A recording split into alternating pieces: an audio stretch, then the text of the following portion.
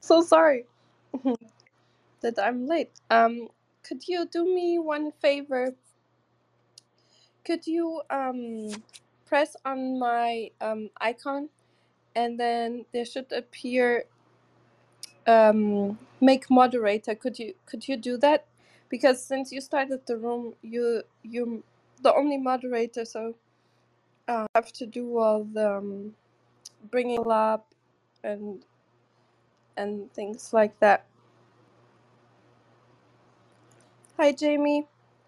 Um, Hi, everyone. Brigitte, can you hear me? Um, can you're muted. The unmute button is all the way on the bottom right of your screen. There's a little microphone icon. Can you hear me? Yes, Oh, found it. yeah, perfect. Great. Okay. So if you could make me moderator so I can bring people up that help us like coordinating the Perfect. Should I so move to the audience? no, if you press on me, there should be something like make moderator. Okay. On the bottom, when you press on my picture, on the bottom should be something Yeah, I with see it. moderator. I see it. Are you sure? Perfect. Yes. Thank you. How are Perfect. you today? Thank you Good, for good. being early. And I'm good. I now I hear you fine. Okay. perfect. Do you hear me? Yes, I can hear you. Hi, Jamie. Yeah. Jamie is It's crazy. my co-moderator. I don't understand. It doesn't work with iPods or with it works fine. We're fine. I have the Hello. same problem. I bought expensive iPods for this to have like the background noise filtered out, and they don't work well. No, So no. I didn't hear you actually. I was so mad when Yeah, I bought it. actually, that's really weird. Hel- Why wouldn't it work with it? Hello, Doctor. It's a pleasure to meet you. Thank you so much for coming. Thank you, Yeah, Jamie. Brigitte opened the and everything. First time on Clubhouse, basically, and opened the room and everything. Excellent. You're So doing better than me. a lot of people from your lab here, because I Yeah, see a I lot of. invited some people of the lab. I invited them all. Yeah, I let's think bring them up. yeah. How do they do that?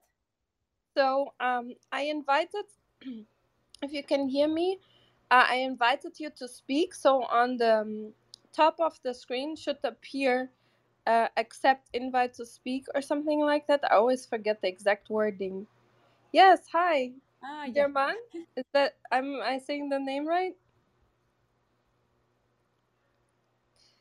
I think he has Yeah, trouble speaking. please join Also. the party. I can see. Everyone. Hi, Polit. Please correct me if I'm saying the name wrong. Yeah, let me. Hi, everybody. It's correct. It's Paulette. Nice Hello, to. welcome. Nice to meet you. That's wonderful that you're all joining. This is very exciting. Yeah, this is amazing. So let's May I wait. just ask, Doctor, is it Oh yeah, Van go ahead. Zundert? Is that the Yes. correct pronunciation? Van Zundert? Okay, thank you. Just wanted to make sure that I didn't make any mistakes. Thank you. Let's maybe wait another minute or two Sure. to give people time to arrive. So I invited them, Katarina, because we used to having the Zoom meetings, and I told them this is probably one of the new ways because it's nice so people can sit on the do the experiments and listen to the talks at the same time. It's another interactive way to present and hear other data. I think it's very interesting. So they might want to copy the idea. Yeah, we are using the app more and more, even just to meet really quick and talk about something, because you can also make private rooms. Okay. And what I like is if you want to have a discussion that maybe a lot of people would be interested in general in, not just your group, but also other people. And then at the same time, you can make that it's automatically recorded, the room, or Yeah. just, and then people can join and listen or ask a question. Yeah. Yeah. So it's kind of an interactive way to do a podcast. Yeah. Yeah, like I say, I've never really done it, so but it's interesting. It's first time. Yeah, I'm so glad you're trying it out. I mean, it's just I didn't have if to you worry don't about like the hair this morning. it, It has several advantages. you always It's look the same. it turns out to be surprisingly effective to get some dialogue going amongst people who maybe otherwise wouldn't feel comfortable speaking up. Really? And yeah, Ah, it's I actually see. I because see. it's like for all the podcasts that you listen to, how many people you listen, you kind of just wish you could ask them one question, you know, Yeah, yeah, yeah. and having someone in here, you can. So it's I like that. So the barrier to ask question is lower. So people are, mm, yeah, you don't have to show the face. I agree. I agree, which is actually very good. Yeah. Oh, like that. Hmm. mm, So mm, even with bad hair days, you can ask questions. absolutely bad hair, good hair. Yep, you can even wear your flip flops and just sit at your desk and just talk to us. We have very talented people actually, but they come usually later. They are from the West Coast, and so they will listen to the recording that use AI to generate like artistic pictures or Oh, make like theme pictures for the room. Like we had the spider room about engineering because it's very interesting. Spiders can with their silk kind of yeah. do ballooning so they can fly for hundreds of miles, even across Really? continents. They use the friction of the air, um, at the charge of the air friction, Yeah. and with that, so then people made like pictures of themselves as Spider-Man, and but I'm not that talented. When I found out that fact, I was blown away. Oh, the natural world can be incredible, can't it? Mm. Wow, that is And interesting. and Mm. your work is really exciting as well. I've got a bunch of questions and I'm looking forward to asking them after your presentation. Um, but please forgive me for any silly questions on my part are Oh, purely my ignorance. So please forgive me on that's that front right away. oh, don't worry. Most of the questions are really not silly. I try always to Okay. tell my students at least ask one question, because if you have the question, you're all smart. Somebody else also had that question. It was either not good explained, or it was more difficult. But it's another level. But I think in general, then there are really few stupid questions. Honestly. Hmm. Is Yeah. this the mindset that's actually led you to where you are today? Sorry.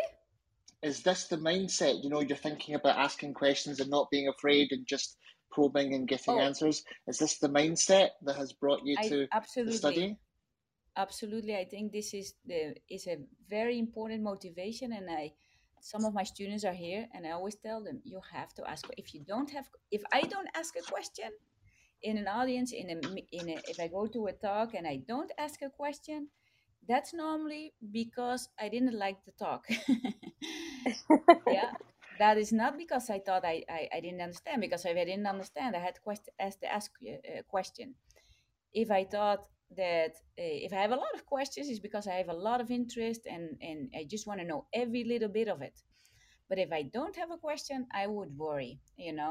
From my point of view, I tell people, if you don't ask questions, it's because you didn't like it, you didn't understand anything, or it was just not you thought it was a bad talk. That happens. Not all talks are good. Sometimes, even great speakers have bad days. But how do you present your data?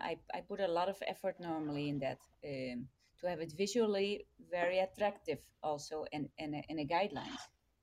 So normally, what my husband is also investigator. What we ask is, how was your talk? Okay, how many questions did you get? Because that's the way we measure how involved people are on the talk. That is incredibly interesting. That's actually very true. I've never thought of it like that before, but you're right. When no one has any questions, um, Mm. everyone just is well, maybe just get bored or it's just I, not what they like. I was at MIT. I did my postdoc there, and this was a very hot area and a lot of very good people. I was working with Martha Constantine Patton, her husband Bob Robert Horowitz is there, Susumu Tonawawa, and these people will always ask questions. You know, they teach you that you have to ask questions. And some of the first questions of Susumu Tonawawa, he just had started, let's say, in neuroscience. They were very basic. And I saw some other students like laughing a little bit, like, what a stupid question. And I realized these were not the stupid questions. These were the real questions. I mean, we take a lot of dogmas in our area. We take things for granted. Oh, that's somebody said that in 85, so it's true. And that is a huge error, I think. There's so many things that we don't know or things we think we know. And then comes, these interesting questions from Marta, always ask questions. Susumu Tonawa always ask questions. Yeah, if he likes the talk. And these, you would say, they are basic questions. Well, science moves on with really basic questions. Like in our area, in this particular paper, we talked a very basic question that many other labs also try to tackle. But these are going to very sincere questions, and I think these are important. It's not only about some tools and things. What do you want to really show? So That's incredible. basic questions are That's good. not yeah, that's not even that's not just admirable. That's also very exciting because it means people like me are like less afraid to ask these what we think are silly questions. You remind me. Have you ever heard of an old poet called Rudyard Kipling? There's a famous quote he said when it says, I knew 6 honest serving men. They taught me all I knew. Their names were what and why and when and how and where and who. And I always memorized that one because it Yeah, just made you ask anything from all directions. I always loved that one. Have you heard of that? yeah. No, no, but I Yeah. really like it. Maybe you can No, send but the quote in the chat. Is there a chat oh, here? yeah, That yes, would be there will nice. be, and Yeah. I'll be able to do that in just a few minutes. But absolutely.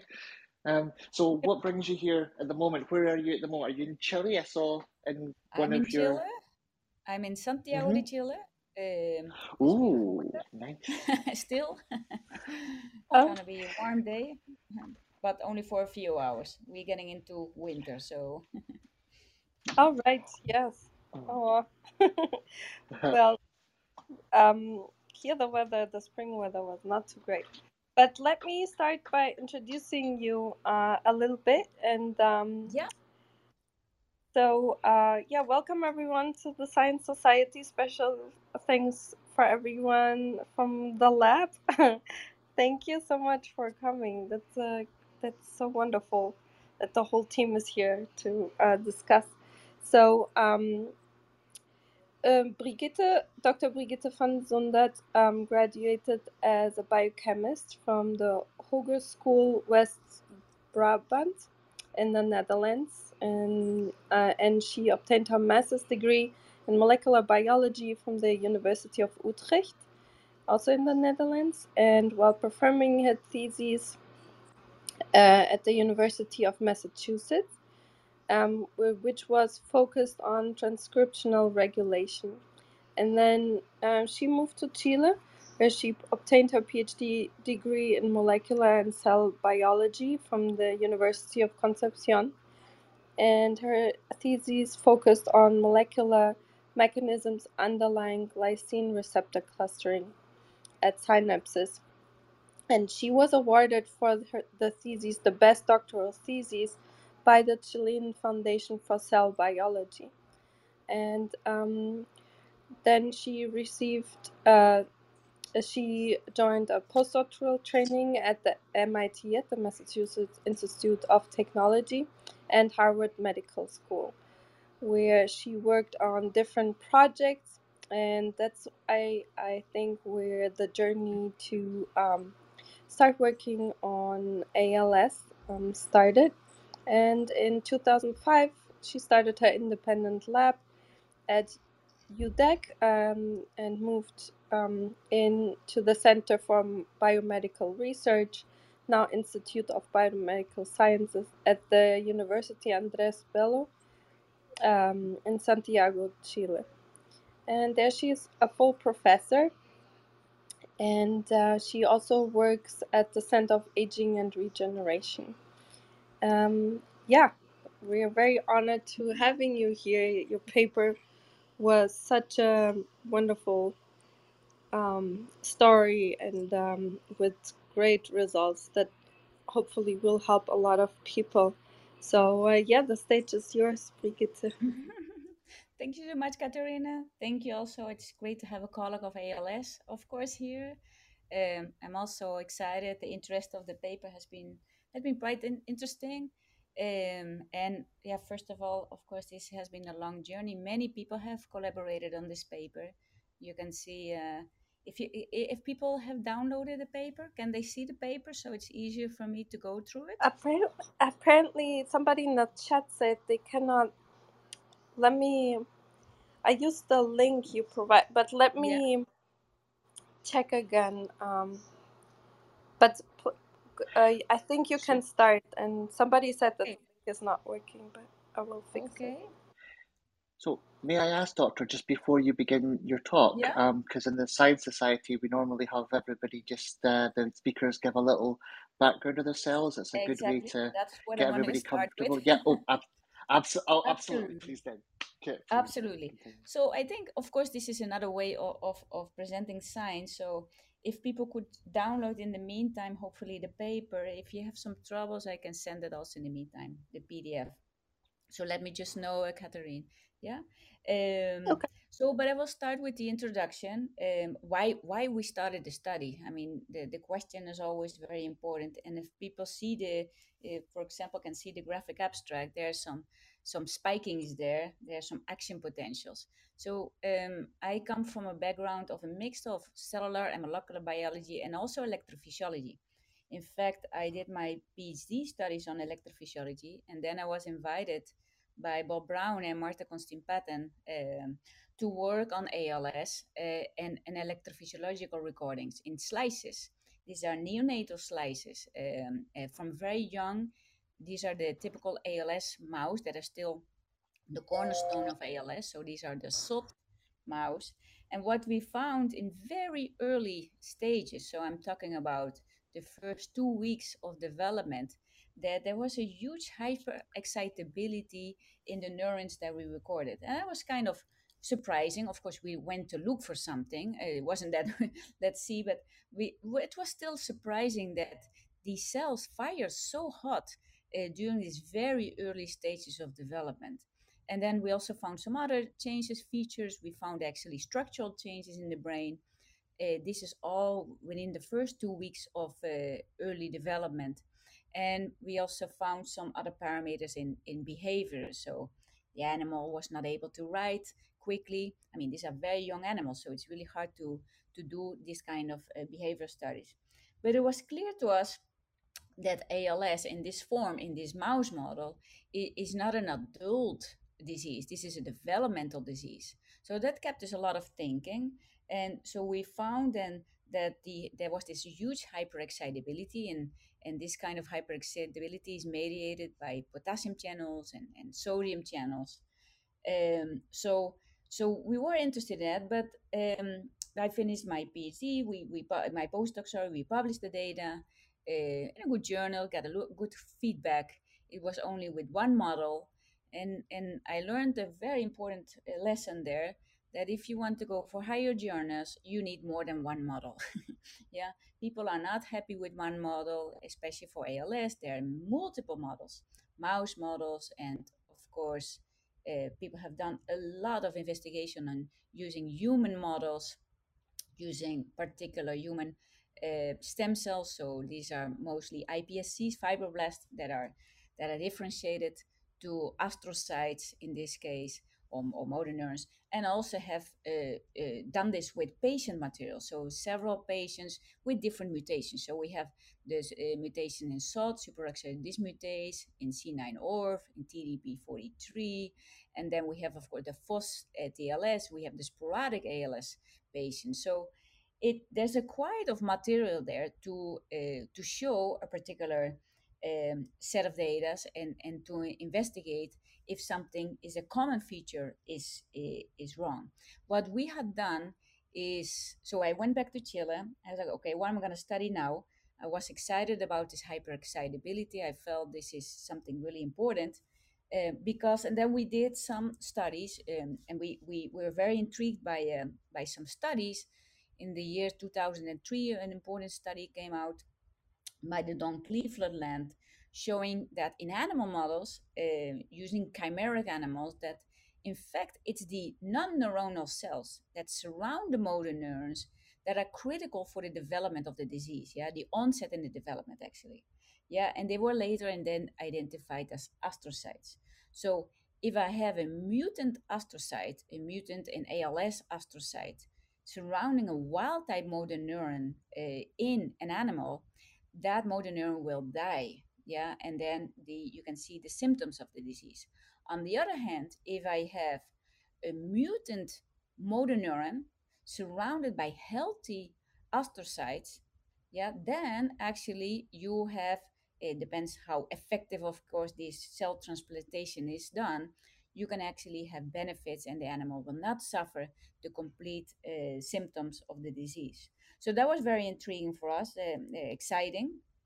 And then in 2007, several papers come out, particularly the paper from Sergio Brzozowski and the Maniatis in Egan lab, two back-to-back papers in Nature Neurons, were very excited because they show that if you have co-cultures or separate cultures by astrocytes and motor neurons, and you take the astrocyte conditioning media of ALS astrocytes and you collect it and you treat motor neurons, wild type motor neurons with it, then you can also cause motor neuron death. So then comes the term non-cell autonomous toxicity of motor neurons, clearly show that in this case the astrocytes are liberating a toxic factor that kills motor neuron. Yeah, we have so far so good.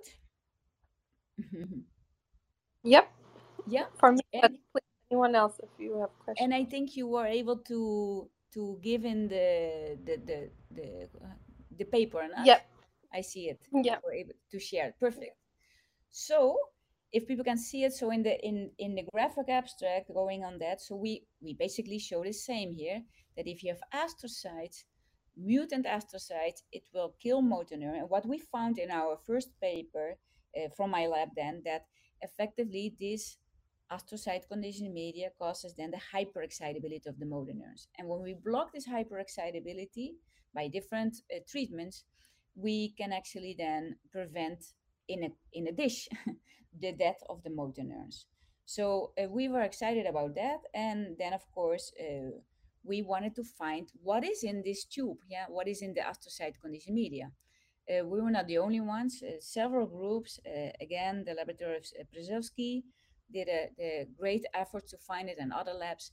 And we did also some typical biochemical approaches to search for candidates, which, for example, you could have glio and neurotransmitters. We looked for cytokines, chemokines, ATP, TNF alpha, SOT mutated itself because it's very toxic. We did also unbiased mass spectrometry, we and also other groups like the Sergio Brzozowski lab. And basically, we didn't find clear hits. Yeah, that was very surprising and very frustrating. So we didn't really know, okay, how are we going to continue this story? Yeah, how are we going to find it? So we had some basic biochemical assays done and also other labs. We knew it's negatively charged. We knew it wasn't that large. Yeah, less than 30 kilodalton. If you use cutoff filter, it's still pretty toxic. It was pretty resistant to heat sensitivity. And then actually, so we got stuck until my postdoc, which is the third author on the paper, Agnieszka Dajda. She had been doing a lot of electrophysiology, and she came to my lab from Poland to do these electrophysiological studies. And she found this paper in molecular brain from Evgeny Pavlov. He's now a professor at NYU. And they showed that polyphosphate, inorganic polyphosphate, was able to regulate sodium channel, potassium channel, calcium channels. So there was this molecule that has no carbon. As it has no carbon, you cannot identify it by mass spec. So that made a lot of sense for us. And then actually we found another paper that was by the Andrew Abramov lab in 2013, just before the other paper, showing that polyphosphate is a gliotransmitter. It can be released from astrocytes. Yeah, so it can be released by astrocytes, and from the other paper we knew it can activate and cause hyperexcitability of neurons. So that made us a lot of thinking, or rather said, not so much thinking, much doing. In 2014, we had an idea of this factor, that it was polyphosphate, inorganic polyphosphate. But then it took literally 7-8 years to demonstrate and prove that in fact polyphosphate is this critical factor. Yeah. So how are we doing so far? Can people follow me still? Yes. Yes. If you have any questions on this point, because I think now I could go a little bit more in what is polyphosphate, and then in some of the figures I can discuss that. Is there any particular question on the background? I think we're okay at the moment. Has anyone got anything? For me, it's fine, but please go ahead. Yep. Okay, yep, Okay. please go ahead. Yeah. Perfect. So then, what is polyphosphate? So it's a very simple and a linear inorganic polymer, yeah, that comprise of 3 to thousands, in fact, of orthophosphate residues. It is linked to high energetic phosphoanhydride bonds. Where people have looked at it, it's found in every single cell and organelle. It has over 1 billion years of evolution, which is quite interesting, of course. It's highly expressed and present in bacteria and yeast. And Arthur Comberg, for example, studied it a lot. He was obsessed about this molecule, and actually his wife was the one who was able to identify the polyphosphatase. So the vital physical functions, it's a source, of course, of energy. It's a reservoir for phosphate, polyphosphate. And it also, because of the negative charge, it's a chelator of divalent cations. So this is very important, of course, in any disease, neurodegenerative disease, where a lot of cations, copper and zinc, and is involved, in calcium. So what in mammalian cells, surprisingly, when we started this, there was very little on it. In fact, the first letter that we wrote to the reviewer or to the editor was very simple, like, there are 8 papers in polyphosphate in mammalian cells. So this is an important issue, yeah, because you want something novel also. During the last few years, a lot more people got involved, which is exciting. We know a lot more. Only since 4 months ago, we know that there's now a mammalian polyphosphatase. So this is exciting. The ones that we use in the study is the yeast and the bacteria polyphosphatase. Yeah. So we have now something to handle it. So in the graphic abstract, so then I can go to the different figures. So on the one hand, we did the characterization. So we used 3 different models, mouse models of ALS and FTD. And I talk about ALS because these are the mouse that show typical motor neuron loss, and they have problems walking, running, and they will die from respiratory failure.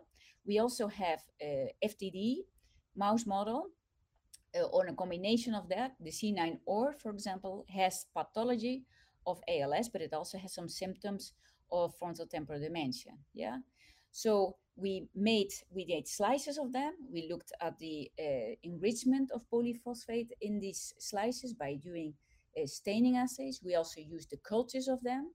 The cultures were also to detect increased levels of polyphosphate, and also to generate then this astrocyte conditioning media that we then used to apply it to motor neurons, to wild type motor neurons.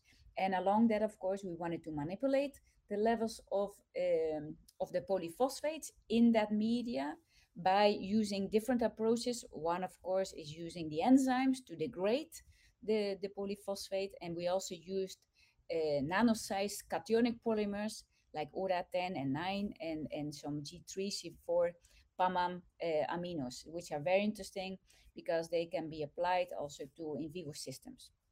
So we use that, and on the right side of the graphic abstract, you can see also we use human samples. We used post-mortem spinal cord sections from ALS and FTD patients with mutants in SALT, C9orf, and sporadic ALS patients. And we also were able to do biochemical assays both on the astrocyte condition media and on the CSF or the spinal cord fluid from ALS patients. And that's the last figure of the paper. So as a highlight, we find that poly-P is enriched in human and mouse ALS and FTD astrocytes, both in vitro as well as in vivo. And in vivo, I'm talking about slice preparations. Excess of poly-P is released by the ALS FTD astrocytes, and it's toxic to motor neurons. Then we have the in vitro studies indicate that poly-P is a new therapeutic target for ALS and FTD. And our studies of the human samples indicate that poly-P is a hallmark because of the slices, but also biomarker because of the CSF data. Yeah, so you can, and that's of course, we have to have more data on that. We're working on that to get more and more samples to show that it's also specific for ALS, FTD, and not for other degenerative diseases. So if everybody has the figure, then I propose to go to figure 1, to the last figure of the figure 6, 7, I think. I'm not going into the supplementary data. There's a lot, and it's open for discussion. In my case, if you have a question about the figure, I won't mind if you ask them directly. Yeah, it's fine to me to have some. Maybe I go too fast, so I don't want to do that. So, are we fine to go to the first figure? So, Doctor, I feel like I'm missing at some amount of broader context. Partly because I joined later on, and Okay. I don't. So my question is more about the broader picture here. Why is it being released? Why is poly-P being released? Ah, And in the first place, and why is it building up? yeah, yeah. Well, that is a very good question. I cannot answer your question right now. Um, Polyphosphate, like I say, they are important for functions. It might be, this is a hypothesis, that increased levels of polyphosphate is necessary for the astrocyte. Yeah. For example, for the ALS astrocyte, it's important for any astrocyte. Yeah. If you reduce the levels of poly-P in a cell, which we actually did in studies in vivo, it didn't help anything, because in the cell, intracellular poly-P has a lot of functions. Like I say, it's a source of energy. It's a major source of energy to generate ATP. Yeah, it's a reservoir for polyphosphate also, and it's a chelator for sequestering toxic bivalent cations. Yeah, so it is a vital function which people have much more shown in bacteria and yeast. We have less evidence in mammalian cells, but this is probably one of the functions. When it's released, when it is extracellular, and when it's then released from the cells by vesicles, we show that also in the paper and the supplementary data.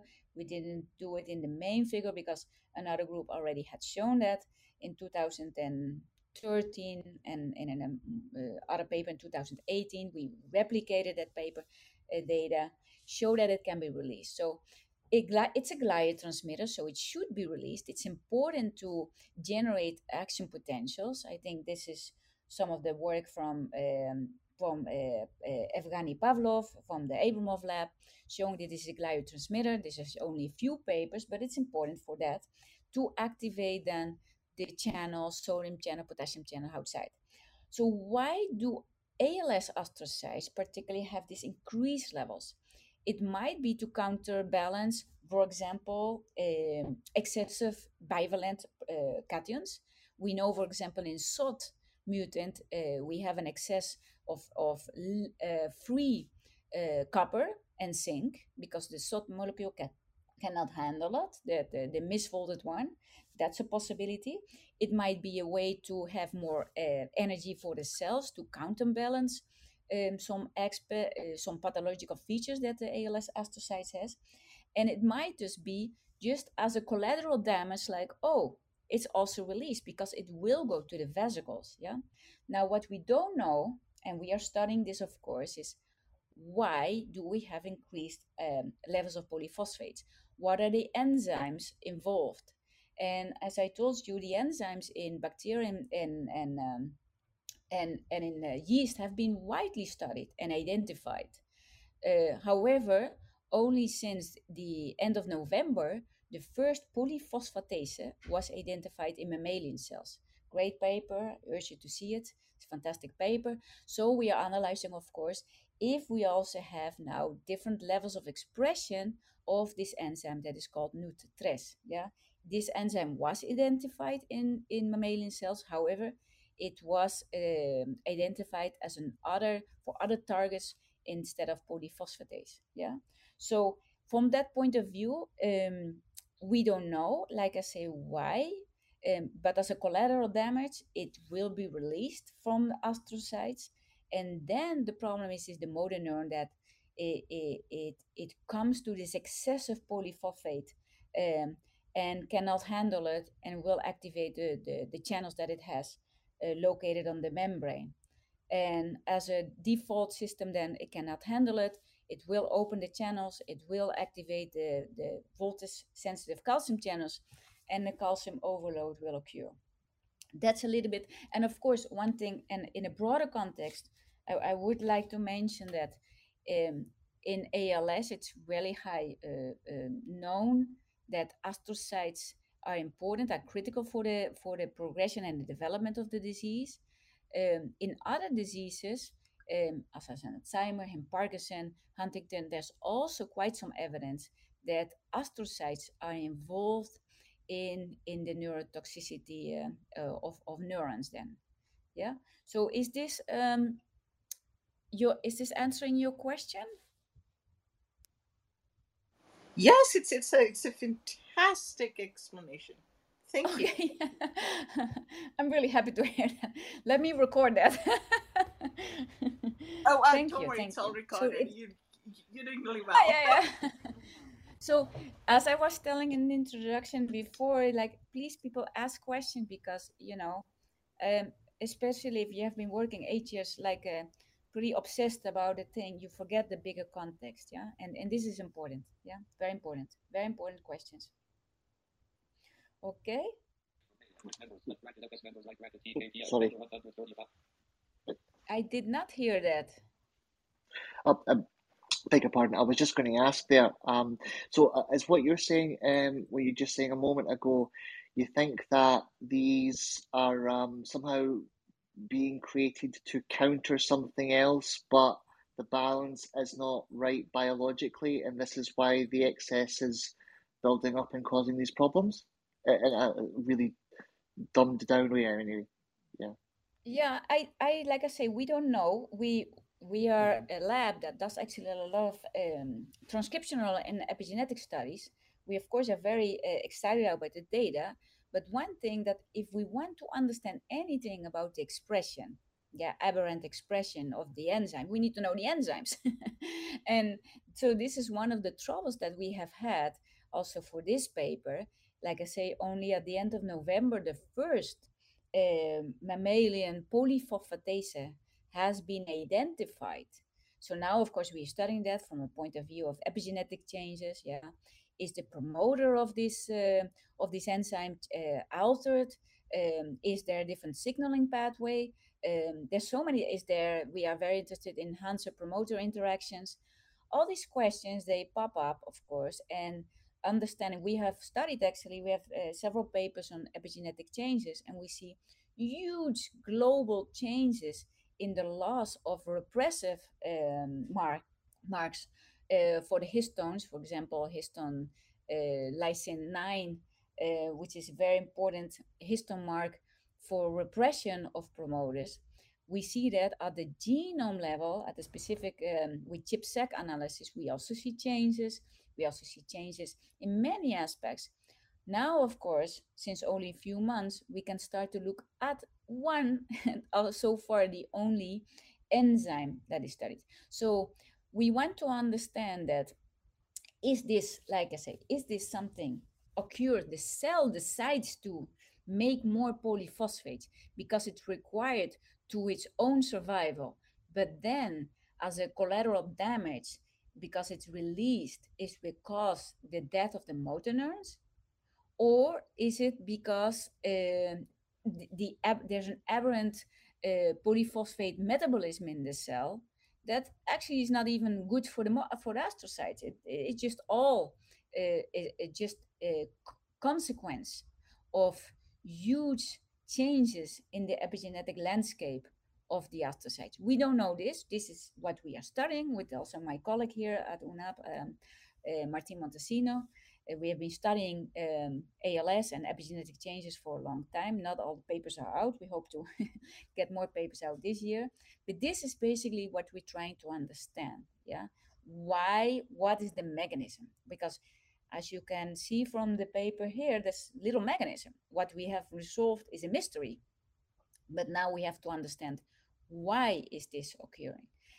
At the same time, of course, since we go slow on that because we have very little information on the mammalian enzymes, of course, our targets are, okay, whatever we have, let's target that. Yeah, let's target, understand that, overexpress the enzymes. Let's see what we can do to in mouse models, in animal models, to see if we can have a beneficial effect. Yeah, but we have two parts, of course. On the one hand, let's try to solve the problem with the minimal information that we have. And on the other hand, more interesting maybe from a mechanistic point of view, on a molecular mechanism, on gene regulation, how is this possible? Why is this occurring? Mm-hmm. Jamie, was that answering your question? Yes, yeah. I'm thinking about. I was trying to unmute there. That actually is explaining it a lot. Thank you very much. That's good. Thank you. Okay, thank you. Like I say, we have some papers on epigenetic changes. This actually is not a side project. This was not a side. This is what we really wanted to do. Find out. It took longer than we thought. But like I say, we are very interested in the molecular mechanism, and most of our papers actually are more orientated to epigenetic changes than to finding molecules liberated by astrocytes. Mm-hmm. Okay. That's incredible. I'm going to have to look at them. Yeah, thank you. Also, epigenetic changes is much more interesting because they are reversible, and they impacted by external causes.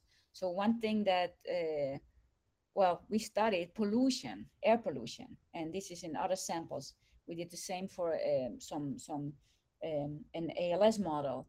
And basically, if we have mice that are under normal mice, even normal wild type mice, and they're under pollution, air pollution, this is ambient air pollution. It was in Chile. We leave these animals and we found huge changes in gene expression and in epigenetic changes. Yeah, and that will take to the presence of some of these molecules that we all know in A beta and oxidative stress and inflammation.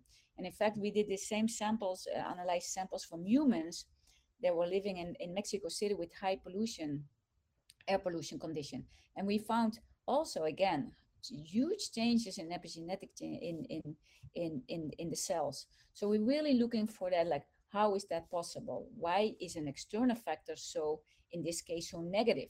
and are there positive events there? So on the one hand, of course, having a good nutrition would be important. I'm personally very interested in meditation, and several groups actually are looking into.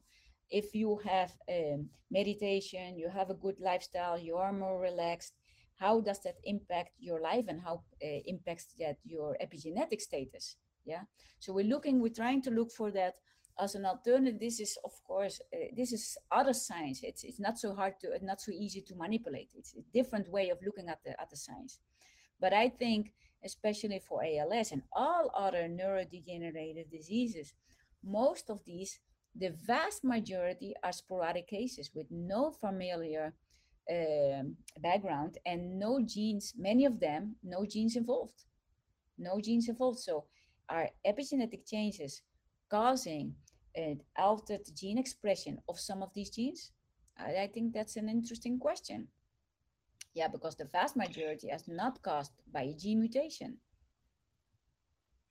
Is this why you're actually examining both pollution in people, external circumstances, and how you mentioned things like meditation and healthy lifestyle? You're also trying to look at anything behavioral, just to try and find some sort of common factor in this? Is this the Absolutely. goal? Yeah, absolutely. We think that, Okay. especially with aging, the epigenetic regulation of the genome is just less strict. You lose that. And then if you have an impact, a negative impact, like air pollution, stress, will probably cause, what we see at least, will cause a pretty extensive change in the epigenome regulation and lose of classical repressive marks. So then, like I say, what we're looking at, what we're trying to find out is in this same SOT ALS, and we also have that in the human version, we have the mouse versions. We're looking to understand how the transcriptomic changes are related to changes in the epigenome landscape and in the chromatin structure. We also have data on that. How is the chromatin structurally changes, and how does these epigenetic marks are changing during, for example, development of the disease with the gene mutation, but also when there is air pollution or other kind of triggers, external triggers, um, that could result, that are known to result in behavioral changes. Exactly. So it goes much more far away than finding the qualifier. Now we have a good, interesting target, of course. Now we want to study the promoter of this particular, and the enzymes that regulate the metabolism of polyphosphate. Can I ask a question? Mm-hmm. I missed Yes. I missed your introduction. Sorry if you already mentioned about this, but as far as I know, this polyps there are kind of survival factors in other types of cells when cells try to survive. So as you just mentioned, can be consequence of things rather than cause of the disease. And if maybe I don't remember correctly, but for example, upon DNA damage, polyphosphates play a key role for the repair. To solve the mechanism, are you considering to look at, for example, can be transcription coupled DNA damage, or other types of damage mechanisms may play a role in this process? So to solve the mechanism, are you considering to look at, for example, mutations happening in the promoters or enhancers, or which affect the repair process? Second question, very quickly, have you discovered the kinase causing this? And the third one is, what happens when you apply poly-P exogenously? Like, how does it affect different types of neurons and astrocytes? Thank you. Yeah, thank you. Very good. Yeah, I noticed.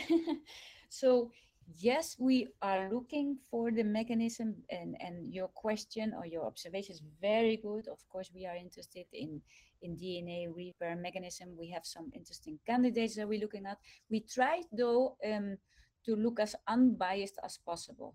Yeah, because we do a lot of omics help us to keep it broad, because we have a phenomenon, and we try to understand, okay, to look at broadly and not focus too much first on a specific or DNA repair analysis. One student in the lab actually is looking a little bit more in that, how polyphosphate can change nuclear necessary DNA repair or DNA mechanisms, are also involved in transcription translation. For example, Which is BLISS-seq, I think, can do that. Did you know that? BLISS-seq, it's a new type of sequencing. BLISS-seq. It's like a new type of sequencing approach to check the mutations in, promoters and enhancers. It's like to check the DNA repair or damage events. That is very interesting. That is very interesting. It's BLISS, like happiness, BLISS-seq. Okay. Just check it out. Yeah. Sure. I will look at it, because that's one of the, what we do, RNA-seq, ChIP-seq, with different marks. We do ATAC-seq, we do now 3C and 4C, but this I hadn't encountered. I think it's a great idea. And then for your last question, then I come to your second question. Yes, we have done in experiments using polyphosphate, adding it to different cultures. We look more in our cultures, of course. We know that it affects, and it's actually in this figure, it caused in this paper, we show that polyphosphates will cause hyperexcitability of both interneurons as well as motor neurons. There's not a large of difference. In fact, when we look at the percentage of action potential is not that different, then we know that the motor neurons are killed, but we think that is more related to intracellular signaling changes than to the receptors that are on the membrane. We also know from another paper that came out last year, it's very exciting, when they use more or less the same polyphosphates, synthetic polyphosphates, added to hippocampal neurons, actually the cells were doing better and they were protected against oxidative stress. So clearly, polyphosphates externally can have different effects. In our interneurons, we didn't see too much. Our motor neurons, it killed the motor neurons within a lifespan of a few days. And in hippocampal neurons, it actually protected it. So we have this probably the same channels that are on the membrane, the sodium and potassium channels and some calcium channels that are regulated by polyphosphate, but the intracellular mechanism are different, and motor neurons particular are always very prone to anything. They don't have good calcium buffering systems, and that calcium will lead to toxicity. So that I think is interesting. It has really different effects depending on the type of cell. And then regarding your second question, no, we do not know the kinase. We are looking at this. We're doing different unbiased experiments, which are difficult. One of my PhD students is working on that, and to try to identify kinases that are important mammalian kinases, which again, they have been identified for bacteria and for yeast, but the kinase in mammalian cell has not been identified. So this is again, because if we know the enzymes, we can analyze exactly also their status, the promoter, enhancer, epigenetic status, etc. We can dissect how these kinases and phosphatases are working and altered. That's the most difficult part, I think, to identify the kinase. That is very difficult. I can suggest another approach if you like. Yes, so we are open ears. So of course you can look at the transcription level, but kinases usually they don't change the RNA level. Usually its activity is different. Exactly. Somehow upregulated, right, or overactivated. So there is a technique called MIP-MS. I can write you. It's multiplexing beat inhibitor associated with mass spectrometer or something like that. Basically, it is a kind of chromatography approach. You run your cell lysate through this column, and in this column you have a combination of different kinase inhibitors. And these kinase inhibitors are not, yes, inhibitors, but they can bind to only activated kinases. So you basically enrich for active kinases. After you run your samples, you collect it at different conditions, whatever, and then you can identify basically through mass spec which kinases are activated. Do you know what I mean? There is a Cell paper published in my previous place. I can send it to you. They use it for cancer cells, but you can apply here, I think. Wow, Cheers. great. Yeah, thank you. Yeah, we're doing now the zymogram assays. They're much easier to find polyphosphatases than to kinase. That is true. So another approach for kinases would be very important. Thank you.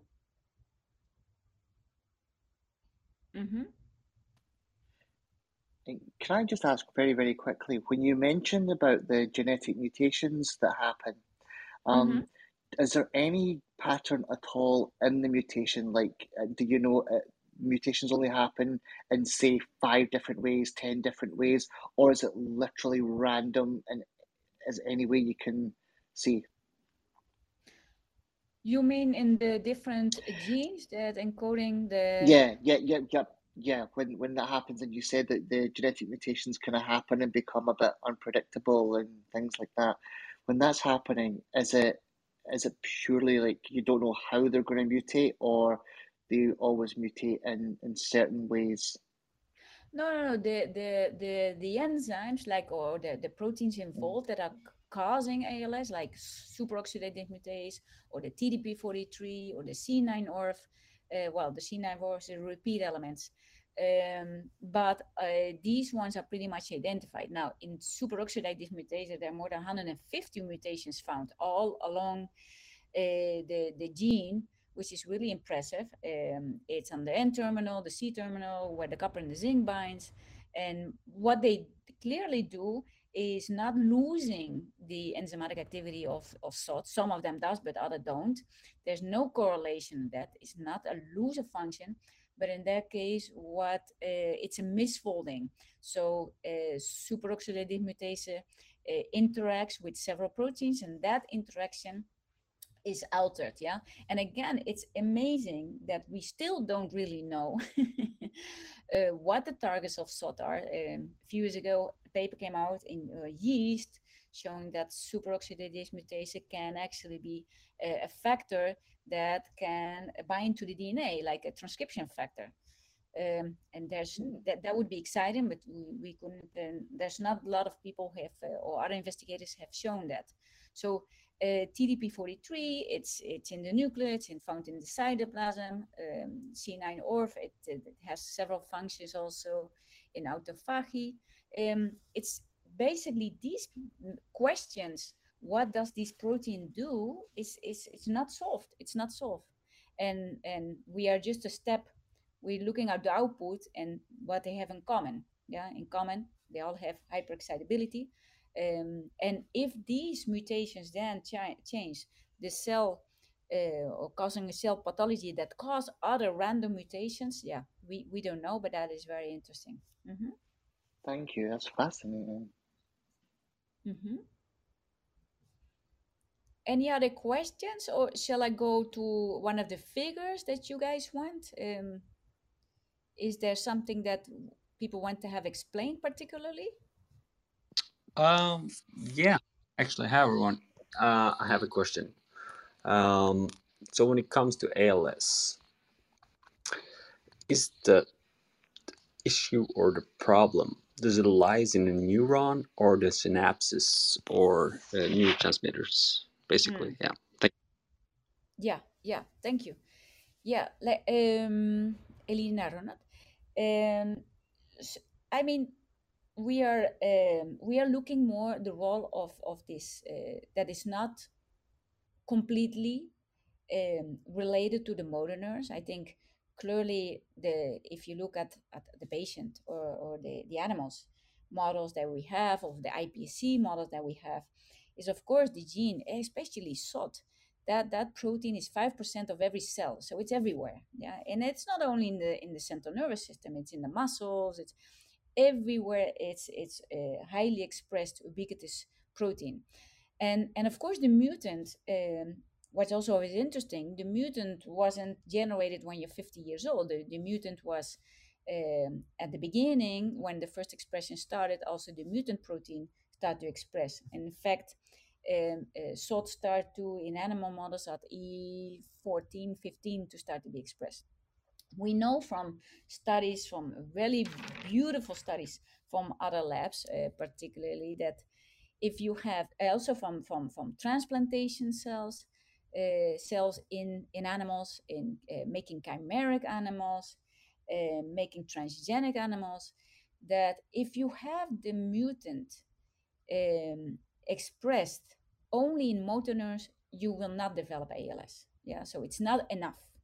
If you have them, but if you have the mutant expressed in the motor neurons and or only in the astrocytes, if they're expressed only in the astrocytes, you can trigger some pathology, and in some papers also pretty much the symptoms of ALS.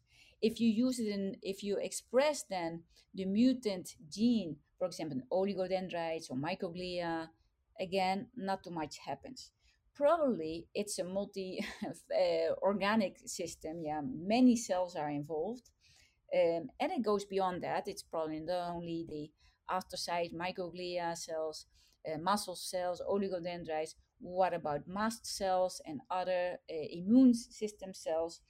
Probably it's the whole system that is involved. Now, targeting astrocytes, at least in this case, and our results, we if we target polyphosphates in astrocytes only, of course we did experiments in targeting polyphosphate in astrocytes and motor neurons and all the whole system, just using a CMV promoter. We didn't find too much. Yeah, not a lot of benefits. Might be that there was a wrong strategy afterwards, thinking about it, because we are targeting the polyphosphate intracellular, and we think that probably was not the wise step to do, because other papers show that, of course, the polyphosphate is important.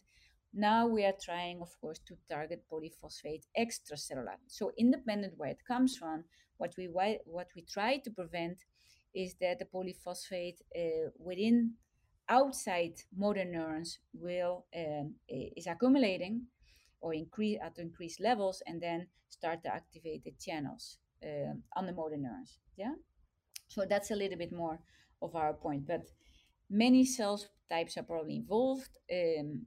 We believe that astrocytes are probably part of the initiation, not so much of the progression of the disease. So we want to make that change a little bit. So we think it's important for the initiation, the onset of the disease, but we don't think that astrocytes are that critical for the progression. I would think then again, microglia, the whole inflammation system, are much more important. So that will also then is important for any strategies that we want to develop. At what time? In cell culture, everything is simple, of course, but in the animal models, things get really complicated. So when do we start a treatment, and which cells we target? Is that, Einar, is that what you were asking? Yeah, thank you. A lot of information. Okay. So thank you a lot. Yeah. Perfect. Thank you. All right.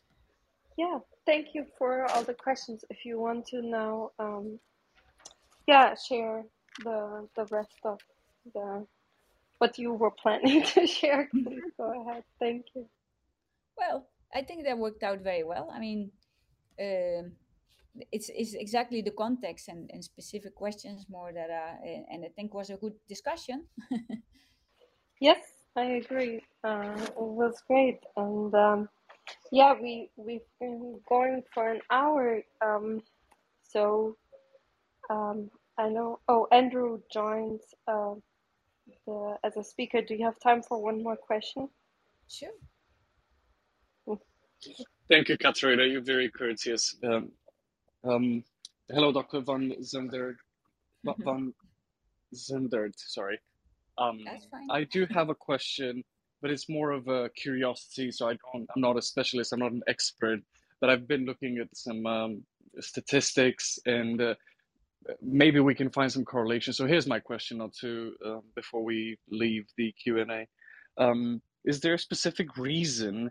My mind always goes back to mitochondria, which also can put a lot of pressure on gene expression. But my question is, what is the fundamental reason that men are 20% more likely to express these gene mutations between the ages of 40 to 70?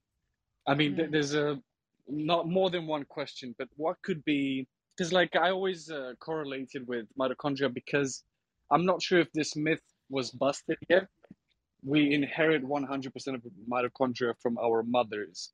So could it be something there that is not inherited in men from our mothers?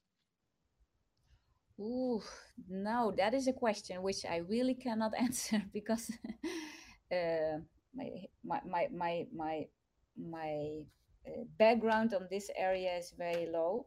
But I can tell you there are some differences between the several of the hormones, for example, in the male and the female, and we have done some studies. This is a hormone that is released highly by the human, by the man testis, but it's also expressed in by astrocytes. And we did some cultures then very early on, and what we found that if you there's already a change in the sensitivity of male motor neurons versus female motor neurons on astrocyte conditioned media. So somehow, because this factor is important to maintain the survival and the stability of motor neurons, males in the beginning are doing much better. But when you then add this toxic astrocyte conditioned media, the male motor neurons die much more rapidly than the female motor neurons. So there's definitely differences in already hormonal effects on the intrinsic properties of motor neurons or regulated by different hormones. So I'm not sure what I had understood from there's not a lot of difference between females and male. We always in our studies, I have to say, always in our studies, we use animal models. We use females and males. We divide them always, so we have different graphs for the any of the treatments that we do. We see in some treatments a very significant effect of a drug treatment that only is beneficial in males, and in other drug treatment we find only beneficial effects in females. We cannot explain that with the limited information that we have. That's why I think it's Could it be important the mitochondria? Mitochondria, without doubt, there's a lot of studies in showing, for example, in the case of superoxide dismutase, several very beautiful studies have shown that SOT can interact directly with BCL, BCL2, and other mitochondrial proteins. In fact, when superoxidase dismutase, the gene and the mutation have been found, a lot of people worked on mitochondrial effects. And actually, there are studies on the electrophysiology of mitochondria, which is really impressive. And yes, there are changes in there, and I'm sure that might give you a small change in onset and of disease and the progression. Without doubt, there's something there. So far, I think none of the groups have found something specific. And also for the human cells, this is also important because we have fibroblasts of patients or iPSCs from patients, and we always try to have not only from females, from males, having the proper control subjects from the same age. So it's not orientated to one or the other sexes. It's really important to have this mix. Yeah, and in fact, a quick follow-up question. Yeah. Go ahead. So provided there is a correlation, let's say, between the connect and disconnect between biology and genes, or how biology can impact or affect gene expression. Have you found any correlation between like dieting? Is there anything that people, let's say in the early stages, should avoid or could maybe enhance their diet with?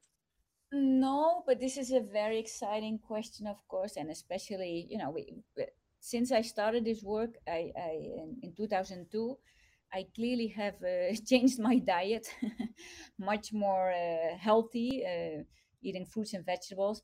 And this, for example, polyamine or the poly P, polyphosphates, they're very negatively charged, and we know that the counter molecule are spermidine and other polyamines. Yeah, so yeah, spermidine, spermine, and putrescine. We did some ensayos in culture, which were very effective to prevent the motor neuron death by induced by media associated conditioning with polyphosphate. Now, what is interesting in the last few years, because where are these polyphosphate? They're in specific vegetables, polyamines. They are particularly in vegetables, highly concentrated. People don't eat vegetables. So some studies a few years ago showed that, for example, in Norway, that people had 30% less of polyamine in their serum than a few years ago. So that must have an impact, I mean, these organic polyphosphates are everywhere, and if you are on top of that have an increase, an excessive of them, surely other molecules can counteract that. So we are doing some studies with giving animals polyamine, these superoxidase mutant animals, to see if we can have a beneficial effect on the outcome. Yeah, and polyamines also people have shown in inflammation that they're very beneficial to reduce inflammation. So here comes nutrition clearly can have a benefit on the function and on the onset and the progression of a disease. Mm-hmm. Could that be, by any chance, I'm not going to take too much space. I know you have to move on from the Q&A stage. Could there be any preventative, could diet trigger ALS sooner? Yeah, I think that is a very good question. I'm sure that external factor and nutrition in an animal model, which is easy, of course, to test. Um, um, I think yes. I think you can, with the wrong diet and the wrong stresses. Like I say, we did. We took animals and we left them 6 months. These are ALS FTD animals that show very little symptoms. Yeah, they do the pathology. They have the pathology of ALS and frontotemporal dementia, but they only show some mild cognitive effects. We took this animal, we left him 6 months respirating the healthy Santiago air pollution in the winter, the same air that I was taking. And half of the animals, we left them with a super filter to filter out all nanoparticles, all toxic nanoparticles, ultrafine particles. And the animals with the ultrafine particles deleted with the filters show the same mild cognitive effect and mild and the pathology as we had expected. But the animals that were left for 6 months with the air pollution, which is pretty high in Santiago in the middle of the winter, they showed much more severe cognitive defects. We just could measure that, having a problem with learning and memory, social interaction. They were highly stressed compared to the other ones, and they were side by side in the same place. The only one was the filter difference. And also we found again then the hallmarks of ALS FTD were increased, and epigenetic changes were robustly changed. So complete global changes in epigenetics. So this is something, like I say, of course you want to have also the reverse experiment. So on the one hand we trigger, we cause more stressors. On the other hand, we try to by polyamine, by better nutrition, to reduce that. Yeah. And if you may, like if I can be indulged with two small last questions, and I promise I'll stop. Is in terms of, let's say, when it's the full onset, let's say spasmophilia, could it be treated with electrolytes or even NAD increase in slurred speech? And I'll stop there. Thank you so much for your time. So NAD increase in diet, And could it help with slurred speech and electrolytes in spasmophilia?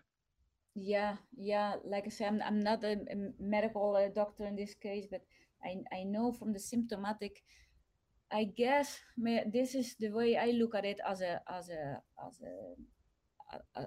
PhD. Once I think there are 1,000 ways to die. You know, there was this famous program on TV, like 1,000 ways to die.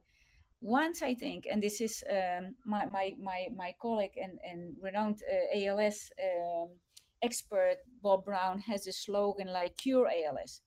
And I do not agree with him. I don't think it's possible to cure ALS. I think it's maybe possible more to prevent ALS. I think once the system, I'm quite involved in plasticity for a long time. Once the system has decided to die, there's no returning. I mean, it has 40 years, 50 years to try to reduce the pathological effects. So I think once the system is dying, there's nothing to do. So besides, you can have cell therapy. Of course, you can have cell therapy. If that works for motor neuron disease, it's more difficult. But all the other things, I think treatments will not work because you're too late. So I would say prevent ALS would be a much better option than I think cure ALS. But to prevent ALS, it's critical that we have good biomarkers, which on this point we don't have. We don't have biomarkers. We don't have asymptomatic markers. So this is really critical to progress for any disease, neurodegenerative disease that we have. So the takeaway point is the best cure is prevention. The best way prevention. So one of the slogans that I have, eat half, yeah, walk double, yeah, and laugh triple. I like that one. Yeah, thank you. Yeah, Thank thank you you so kindly. much, Brigitte, Thank you for all. coming today. I think it was a great discussion. It was not so formal and very, very great interactive discussion. So really appreciate you going with the flow basically of of our group here. So that was wonderful. And please come back anytime, and also you students to Science Society. If you have updates to share, something interesting to share, or if your students would like to practice to speak in public, they are always welcome here to try it out. And and thank you everyone for asking questions, for being here. This was, I think, really great. I really enjoyed it. And if you like this, join this group here, Science Society. And tomorrow we have a guest speaker that will talk about ex utero mouse embryogenesis, so an artificial womb that was quite successful. So it's at 1:30 p.m. EST if you would like to listen. Yeah, so Also, thank you again. Where could people find you in case someone wants to invite you on a podcast or an interview? Where could people find you on the social? So on the website I can also share, or do you want to? It was for Dr. Yeah, if van you look, Zundert. I think if you look up Dr. Brigitte van Zundert, you will find her association, and also if you click on the paper, there is the affiliation and the email. I think if you're fine to share. Don't worry. I'm easy to find. Thank you very much, Doctor. I'm going to spend a lot of time going over everything you've said just to even start to understand everything you've said. Your work is truly remarkable, and the incredible mind you and your team. Thank you so much. Well, it's relatively close to my heart. Yeah, very exciting because of dynamic way to Portugal, and discuss. then go ahead. Yeah. Oh, No, go go, ahead. go. No, because in Portugal, No, and I then just want I just like the system, the dynamics of the talk. It's very good, and it gives a much more open space and what are the real questions and where we want to go. So this was very exciting, I think, for myself and also for my students. This is and for other students, I think this is important. Why are we doing this? That was the main wonderful. thing. I'm so glad you enjoyed it too. It should be fun for everyone. So. A symbiosis, not parasitic. Okay, thank you everyone. I'll hear you all back hopefully soon, and enjoy the rest of your day, morning, evening, wherever you are around the world. Okay. Thank you very much, 3, Katrina. 2, 1. Bye. Thank you. Bye, everyone. Bye bye. Bye bye.